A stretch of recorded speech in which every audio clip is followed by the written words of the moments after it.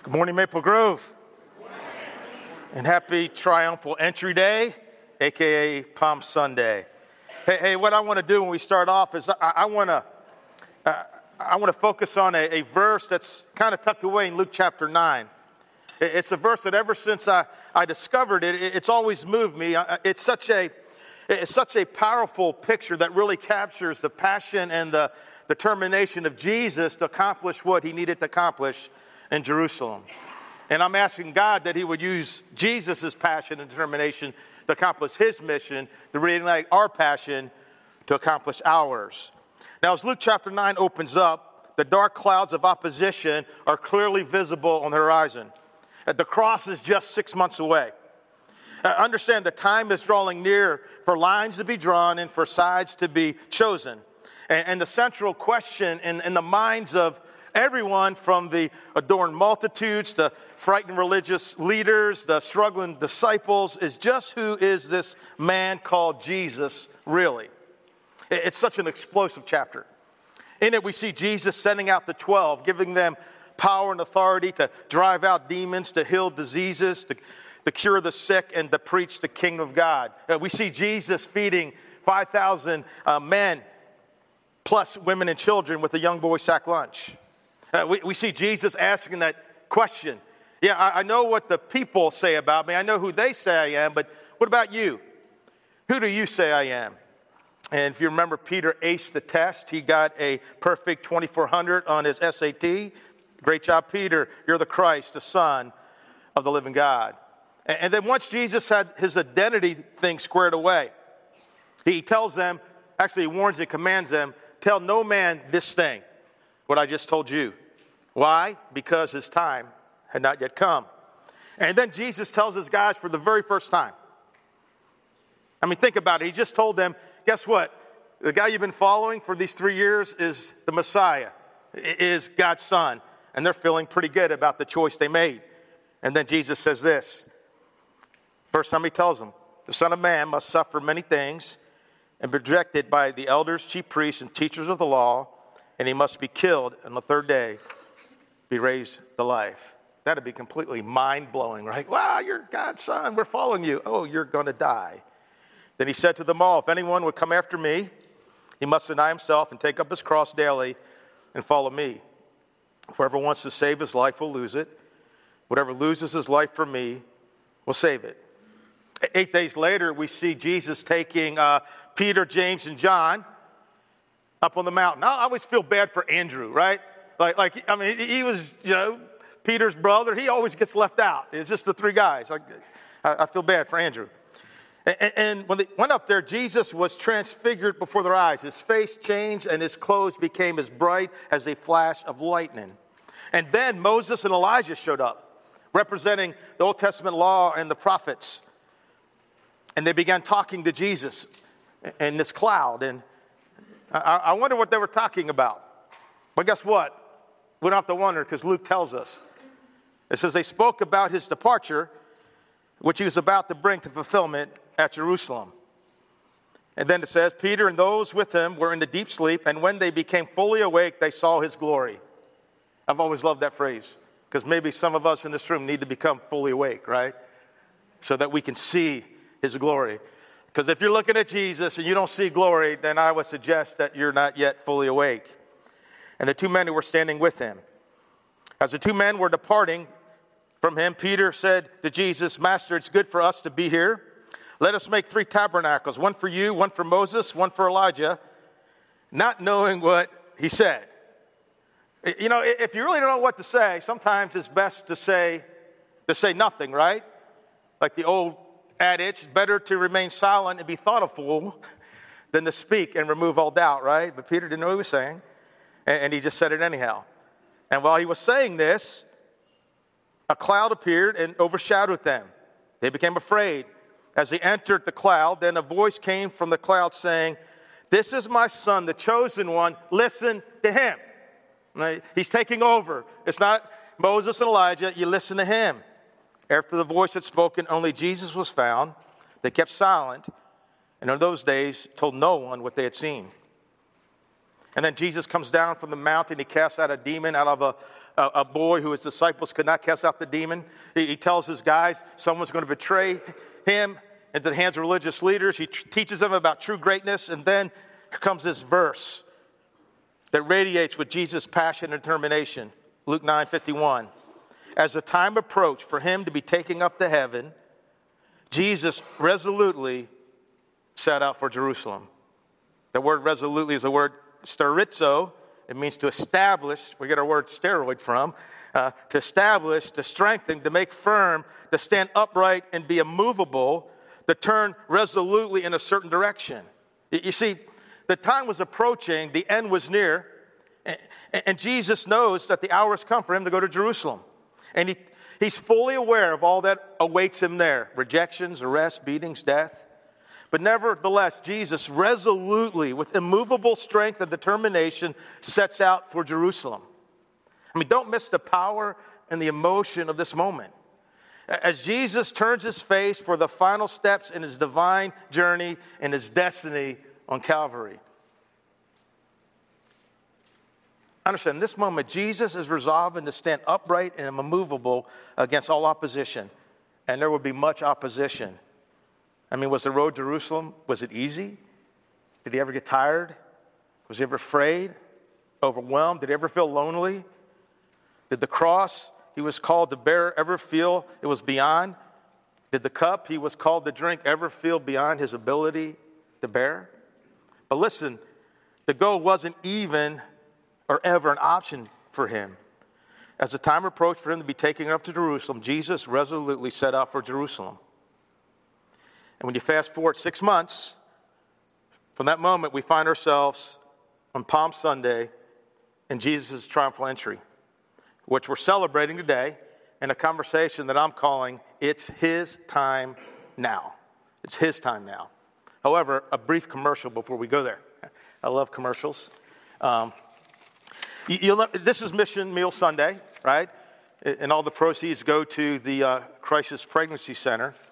We put an insert about every mission that we support. And in this program, we have this thing called a connection card. It's where you can let us know all the great things God's doing in your life if you need prayer. But we also have a spot in here where if you have one, take a look at it. We're just asking that you would, of the missions we support, just pick one. And for the next month, pray for that one. You know, there's a contact on the insert where you can see who's the person in charge of that mission at our church. You know, and I guarantee you, if you pray about something, you begin to care about something, right? And we don't want to just write a check and send it. You know, the money that you give goes to these missions. So pick one and pray for that mission. Go to their website, find out what their needs are, right? So I encourage you to use your connection card. Let us know which one you're praying for, and that ministry liaison will contact you to let you know if there's any prayer needs. So again, I want to encourage you to do that. And now, if you would, let's pray. And let's pray palms open. Sometimes I forget to do that, but that's just symbolic, right? Physically saying, God, I'm open to what you have for me today. Father God, we love you. We thank you for this time in your presence. This time is about you. It's not about us, our wants. It's not about our desires, our dreams, our goals. It's about you. And Jesus, I pray that you would just fill this place with your glory. Holy Spirit, I pray that you would move with power. I pray that something happens in my heart today, in the hearts of everyone today, that makes a difference, God, that when we leave this place, we're different and more motivated and more determined for our mission like never before. Help me to speak well for you today. Jesus, we want you to be honored today. You deserve it. Amen. You know, last Monday night, like many of you, I watched the basketball game, and you know they had the hype video before the game as they were announcing the starting lineup for both Texas Tech and UVA, and they had that classic clip of Kyle Guy trying that three-pointer against Auburn with less than a second left on the clock, and he's fouled, and then they have a fadeaway to Kyle Guy saying, "This is our time." And last Monday night really was UVA's time, as they won their very first basketball championship since the program began back in 1905, when Henry Lanigan, an immigrant from Wales, brought basketball to UVA. UVA fans had waited 114 years for this championship. Some of you back then thought you'd never make it, right? But you did. And so people have been really excited, and many still are.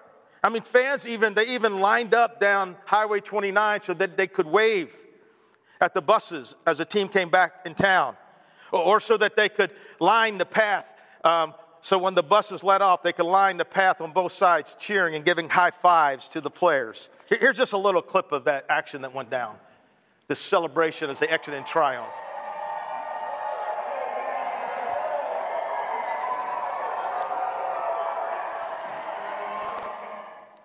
Everybody seems pretty excited, don't they? That's kind of a picture. That was their triumphal entry, right? And experiencing triumph after waiting 114 years, and especially after that early exit last year. I mean, every UVA basketball fan alive has waited their entire lives for that moment. But what about waiting not just for your lifetime or even 114 years? What about waiting for something for over 1,000 years, for generation after generation after generation? What about waiting for something since the very beginning of time? Understand, since Genesis, since the fall in the garden, since the call of Abraham, God's people have been waiting for their Messiah, their Savior, their King. And listen, not only was it a long wait, it was a very difficult wait. There were many hills and a lot more valleys along the way. Wars, famine, death, defeat, foreign armies occupying their nation, political and religious corruption, and the like. Yes, God's people have been waiting for this victory for a long time. I mean, everybody alive on that first Palm Sunday was hoping and dreaming that that moment would come in their time. And God the Father and God the Son, since before the creation of the world, have been waiting for Jesus to announce who he was and to bring the salvation he came to bring. Understand, on that first Palm Sunday, it's his time now. It was his time. Earlier, thousands, after he fed 5,000, wanted to make Jesus king. But Jesus withdrew from them because it was not yet his time. And we see over and over again in the Gospels that many times Jesus telling people after he had performed this great miracle, hey, don't tell anybody. He purposely tried to stay out of the limelight as best as you can when you're like feeding 5,000 people and you're raising people from the dead and you're casting out demons and you're healing sick people and you're curing leprosy. Why? Because it wasn't his time. But now the time has come, the tree is ripe, and Jesus boldly announces that he is indeed their king, and not according to the plan of man, but according to the plan of God as revealed by the prophets in his word. You see, Jesus was a Messiah predicted by the prophets, but he was not the Messiah expected by the people. They expected a powerful political Messiah who would overthrow Rome. On Palm Sunday, Jesus enters Jerusalem royally. He enters it freely. He's not a victim. He's not a prisoner. He doesn't hide. Jesus doesn't hurry. Jesus does it his way and on his time schedule. He didn't try to secretly slip into town. He did it on purpose, making this claim to be both king and Messiah. And he knew, right? He knew that the religious leaders would be watching when he rode into town. And he wanted them to see him being treated like a king. I mean, it's as if he's saying to them, look, I know you're going to drag me into court and treat me like a criminal. Before you do, I want you to take just one more look at the real me. I want you to have one more chance to step out and join the parade. You see, the time had come for the great struggle to both begin and end. It was high noon. The time had come for the world, for mankind, to make the ultimate decision to either acknowledge her ruler or to renounce him. The time had come for Jesus to fight the great fight with sin, death, and the grave, and to finish the work that God sent him to do, the work of redemption. The time had come for the king to claim his rightful throne. And what I want to do in our time remaining is, using passages from all four of the Gospels, I want us to look at words that the Holy Spirit thought were important enough to breathe on the paper to teach us about that event. And then once we do that, I want to pull out several timeless principles that are part of the greatest parade in human history. The triumphal entry. Now here's a map of what he traveled. Bethany, you can see up there, was about 2 miles east of the Jordan River. The town of Bethpage was a small village on the eastern slope of the Mount of Olives, which sits 2,600 feet above sea level, and Jerusalem sits 300 feet below the Mount of Olives, just beyond the Kidron Valley. And so the ride starts on Sunday from Bethany. But I want to begin looking at an event that happened Saturday night. And we'll begin in John chapter 12, verse 1. 6 days before the Passover, that's Saturday, Jesus came to Bethany where Lazarus lived, whom Jesus had raised from the dead. Here dinner was given in Jesus' honor. Now, apparently there was a tradition back then that if someone was ever to raise you up from the dead, you were to give them a dinner in their honor, right? That seems reasonable, right? And we may want to carry on that tradition, right? I think that's a good one. And he says, Martha served. That lady just can't get out of the kitchen, can she? Martha served while Lazarus was among those reclining at the table with them. Now, it was like a horseshoe shape, and they all would lean on an elbow and their feet, they'd be leaning here, the table's here like a horseshoe, and they're just talking. And some are probably I'd be talking to Lazarus, right? Like, dude, what was it like to be dead? Did you see a bright light, right? Did you hear Jesus shout, right? And some were probably asking Jesus questions, and others were just, hey, normal talk, right? Hey, pass the gravy. And come on, Peter, how come you always get the biggest lamb chop? Just a bunch of friends, right? Who shared so much together, enjoying each other's company, laughing and telling jokes, having a good time. Then we read, then Mary took about a pint of pure nard, an expensive perfume. She poured it on Jesus' feet and wiped his feet with her hair, and the house was filled with the fragrance of perfume. But one of the disciples, Judas Iscariot, who was later to betray him, objected. Why wasn't his perfume sold and the money given to the poor? It was worth a year's wages. John gives some commentary here. He did not say this because he cared about the poor, but because he was a thief. As keeper of the money bag, he used to help himself to what was put into it. Leave her alone, Jesus replied. It was intended that she should save this perfume for the day of my burial. You'll always have the poor among you, but you will not always have me. Meanwhile, a large crowd of Jews found out that Jesus was there and came out not only because of him, but also to see Lazarus, whom he had raised from the dead. So the chief priests made plans to kill Lazarus as well. For on account of him, many of the Jews were going over to Jesus and believing in him. It's amazing what people will do when they don't like the truth, right? The next day, the great crowd that had come for the festival heard that Jesus was on his way to Jerusalem. They took palm branches and went out to meet him. Now we'll jump into Matthew's account of the triumphal entry. As they approached Jerusalem and came to Bethphage on the Mount of Olives, Jesus sent 2 disciples, saying to them, go to the village ahead of you, and at once you will find a donkey there with her colt by her. Untie them and bring them to me. If anyone says anything to you, excuse me, say that the Lord needs them, and he will send them right away. This took place to fulfill what was spoken through the prophet. And this was the prophet Zechariah. Zechariah 9:9. Say to daughter Zion, see, your king comes to you, gentle and riding on a donkey and on a colt, the foal of a donkey. The disciples went and did as Jesus had instructed them. They brought the donkey and the colt and placed their cloaks on them for Jesus to sit on. Like if a colt has never been ridden before, it's a good idea to have his mom there, right? And make sure, hey, you're going to be all right. It's okay. Now, interesting, this is the only time we see Jesus traveling using something other than his feet, right? And we'll not see him riding anything again until he cracks the sky one day. We read in Revelation, he comes riding on a white horse to make war with his enemies and bring the culmination of the ages.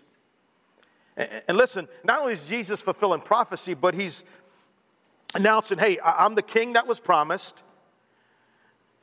And he's also announcing the kind of kingdom it is, right?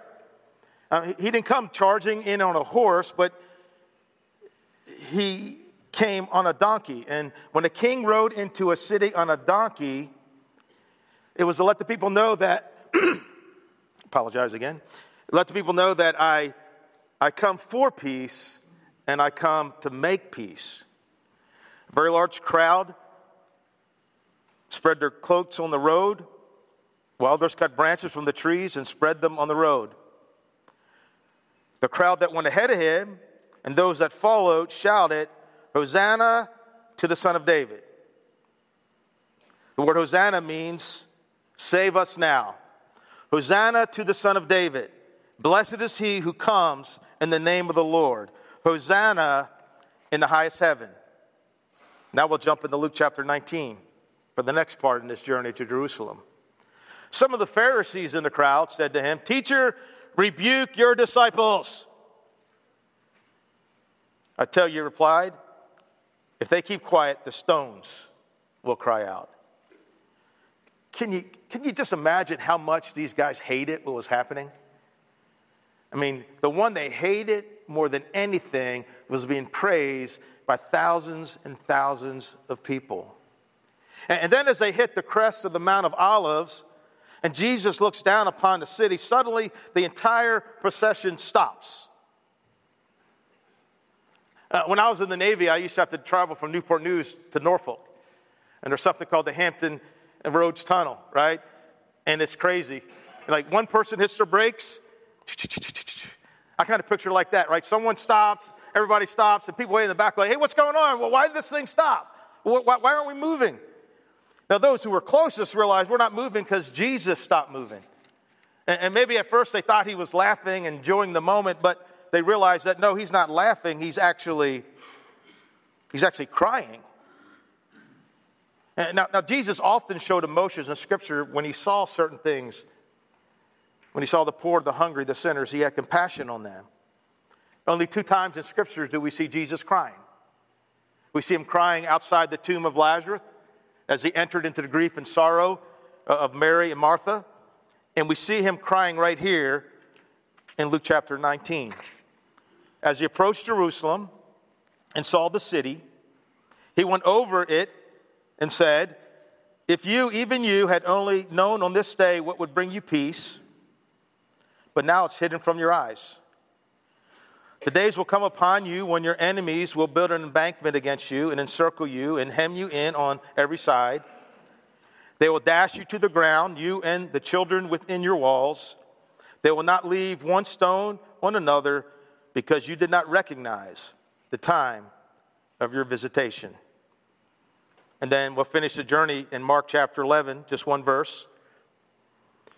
Jesus entered Jerusalem, went into the temple courts, looked around at everything, but since it was already late, he went out to Bethany with the 12, right? So he didn't clear the temple out till Monday, checked it out, then he went back to Bethany, which appears to be where, like his base camp for the entire time during that final week, all right? And now for a few timeless truths. And why they're timeless is because, guess what, they were true then, and they're still true today. And here's the first truth. Jesus is more worthy than possessions. Jesus is more worthy than possessions. Mary took a pint of pure nard, an expensive perfume. She poured it on Jesus' feet and wiped his feet with her hair. And the house was filled with the fragrance of the perfume. It was worth a year's wages. You see, Mary saw Jesus as worthy of, more worthy than the possessions because she saw Jesus for who he was, the Christ, the Son of God. And because she knew what Jesus was doing. She knew that death awaited Jesus when he rode in Jerusalem. And she knew that Jesus was dying for her. And Mary wanted to do something for Jesus. Mary wanted to express her love for Jesus. And she wanted to do it while there was still opportunity, right? Because the clock was ticking. And so Mary took the most expensive thing she had, an alabaster jar of expensive perfume worth a year's wages. Question, how much do you make in a year? And then she didn't care what anybody else thought, right? She didn't care who was watching. She didn't care about their reaction. Because it wasn't about them. It was about Jesus. And this lady, she kneels down at the feet of Jesus and she breaks open the most expensive thing she had and she pours it out on Jesus' feet. And then she takes her hair, which Paul says is a woman's crowning glory, and dries the feet of Jesus with her hair. You see, for Mary, no sacrifice was too costly. No service was too demeaning. Why? Because Mary got it. Mary understood who Jesus was, and she knew that Jesus was so much more worthy than possessions. In fact, he's more worthy than anything. Question, do we get it?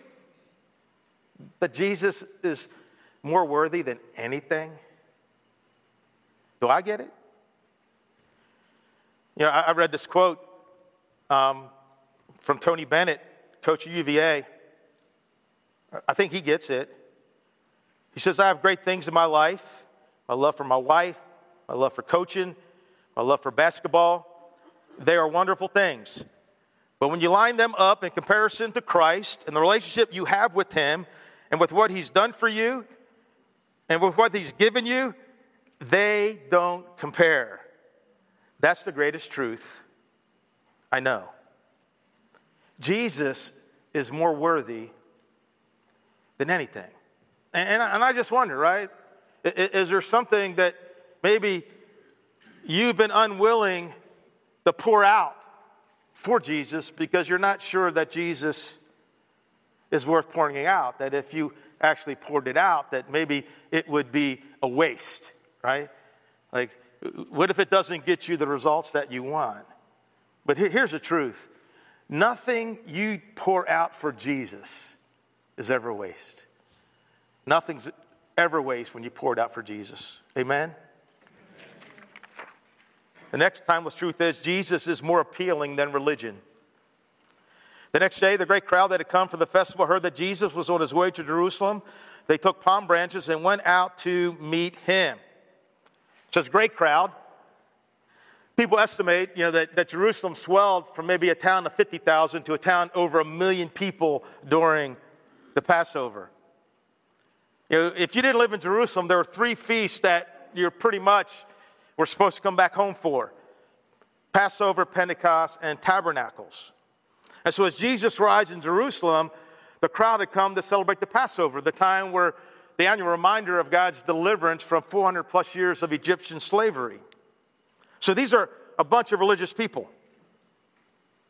However, these people wanted more than what their religion was currently giving them, especially since their religion had become so corrupted by the Pharisees and other religious leaders who had turned the entire thing into a burden that they could not carry.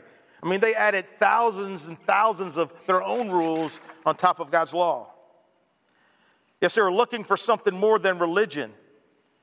And when those who had gathered for the Passover heard that Jesus was coming, they left the city, took palm branches, went out to meet him. I mean, think about that. I mean, thousands of people that have traveled, some traveled days, some weeks, maybe months. They traveled all the way to get into Jerusalem to celebrate a religious festival. As soon as they hear that Jesus is there, they leave that place they travel to run out to see Jesus, because Jesus is more appealing than religion. I mean, he was like a breath of fresh air blowing into the religious environment of the day. Let me share a few quick comparisons between Jesus and religion. Religion emphasizes the outward. Jesus emphasizes what? The inward. Jesus cares about the heart, about your heart, about what's in here. It's the heart that counts. And not only does Jesus care about the heart, guess what? He knows the thoughts and attitudes of our heart. Next, religion centers around what you can't do. Jesus is about what you can do. See, religion is about a bunch of thou shalt nots, right? I don't smoke and I don't chew and I don't go out with women who do, right? That old crazy saying, right? I think too often the church is known for what we're against, right? we're against abortion rather than, hey, we're for women to have help in their pregnancy and for life. We're for life, right? We're for coming alongside, like we're supporting that today, right? We're for people. Yeah, we're for all people. Jesus says, come as you are and watch what I can do in your life. Religion puts up barriers. Jesus pulls down barriers. I mean, the temple itself was just one barrier after another, right? I mean, if we lived back then and went there, I'd only be able to go so far. Court of Gentiles, barrier. Court of women, barrier. Court of Israel's men, barrier. Court of priests, barrier, right? Barrier after barrier. Religion is good at keeping other people out. It's good at building barriers between us and them. But Jesus tore down barriers, making us one. Paul says, so in Christ you are all children of God through faith. For all of you who are baptized into Christ have clothed yourself with Christ. There's neither Jew nor Gentile, slave nor free, male or female, for you're all one in Christ Jesus. Religion says, work your way to God. Jesus says, I am the way to God. See, religion is performance-based. Hi-ho, hi-ho, it's off the urn I go, right? That's religion, right? Jesus is grace-based. Hi-ho, hi-ho, it's because I'm saved I go, right? Okay. That was pretty. I got one whoa over there.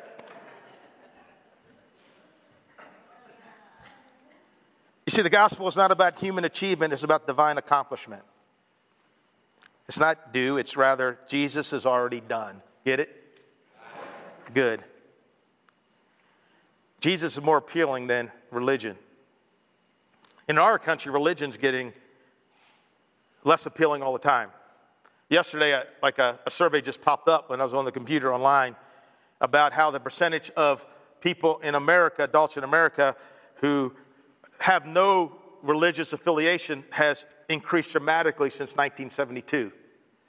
In 1972, the adult population was about 159 million, and about 5% had no religious affiliation. So that's about 8 million people. In 2018, the adult population was about 248 million, and now 23% have no religious affiliation, or about 57 million people. See, Jesus is more appealing than religion. And in Maple Grove, we don't want to be about religion. And I know they say it every week, not to be rude, but what we want to be about, right, is to connect everybody to a life-changing relationship with Jesus, right? Religion doesn't change people. A relationship with Jesus is what changes people. Amen? Next, Scripture is more reliable than opinions. There were a lot of opinions about Jesus back then, right? Some said he was Elijah. Some said John the Baptist or one of the prophets. Some said that, like the religious leaders, that he was not from God, that he was mad, that he was demon-possessed. Were any of those opinions correct? No. The closest was that he was a prophet, but we know Jesus was more than a prophet. Listen, there's 2 times in Scriptures, in the triumphal entry, the gospel writers, we see the Holy Spirit guiding them to quote 2 Old Testament prophecies, making Jesus' identity abundantly clear. And remember, because of the Dead Sea Scrolls, we have copies of these prophecies 100 years before Jesus was ever born. John writes, quoting Isaiah 9:9, say to the daughter of Zion, see, your king comes to you, gentle and riding on a donkey, and on a colt, the foal of a donkey. And when the crowds were shouting, they were actually quoting, they weren't just whatever came to their mind, they were quoting from Psalm 118, which is a messianic psalm about Jesus. Hosanna to the Son of David, blessed is he who comes in the name of the Lord, Hosanna in the highest. Here's the deal. Who Scripture says Jesus is more accurate than who people think Jesus is. Because Scripture is more reliable than opinions. The grass withers and the flowers fall, but the word of the Lord endures forever. Now everybody in our world today have opinions, right? Everybody wants to express their opinions.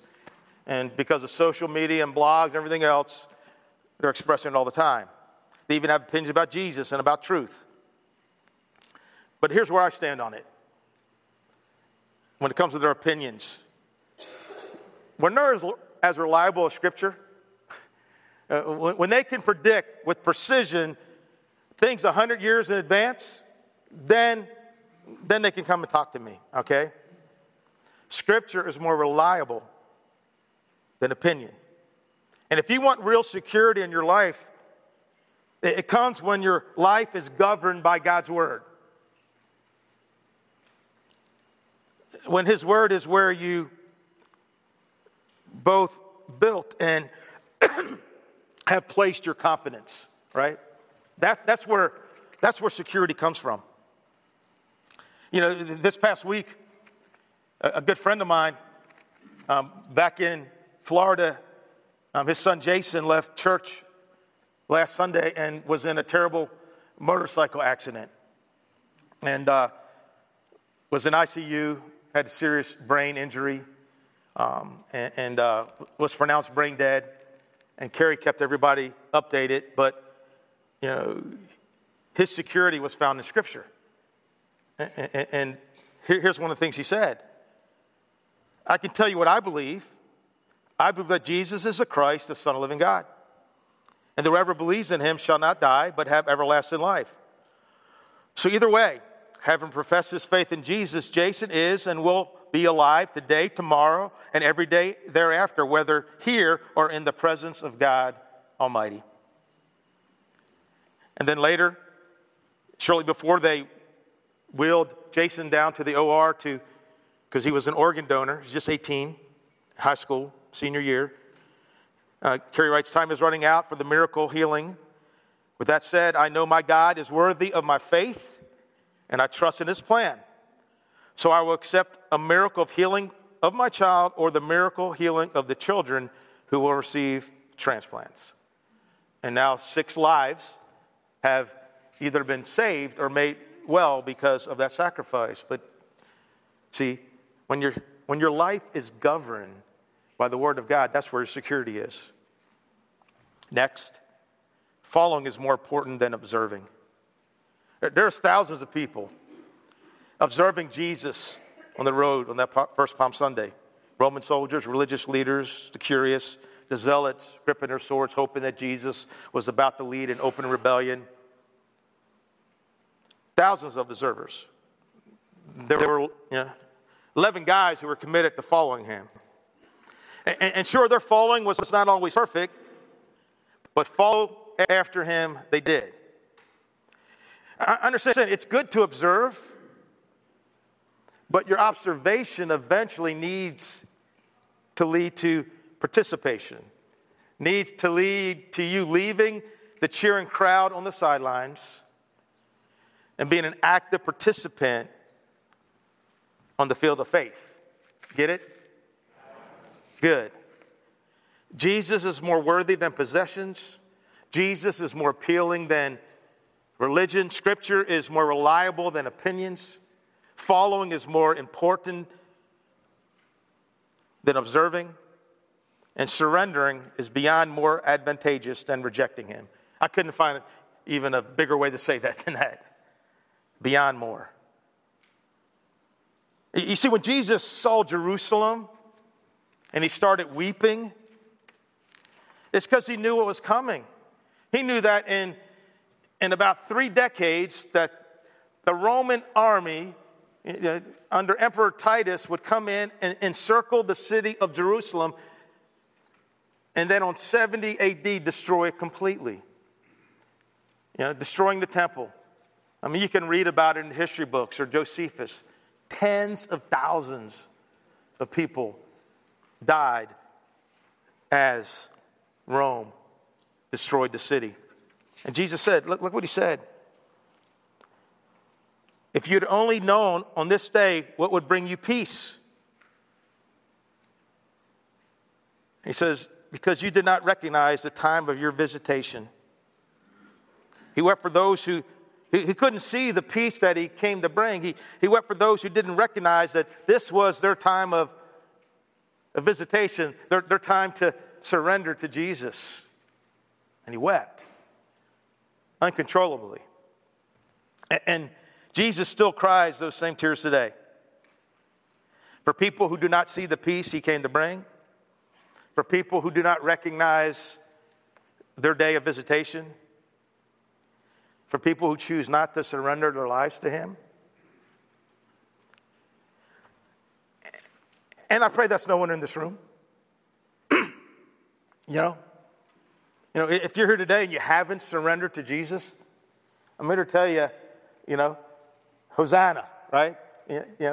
Your King has come. And he's come in the name of the Lord to bring you salvation.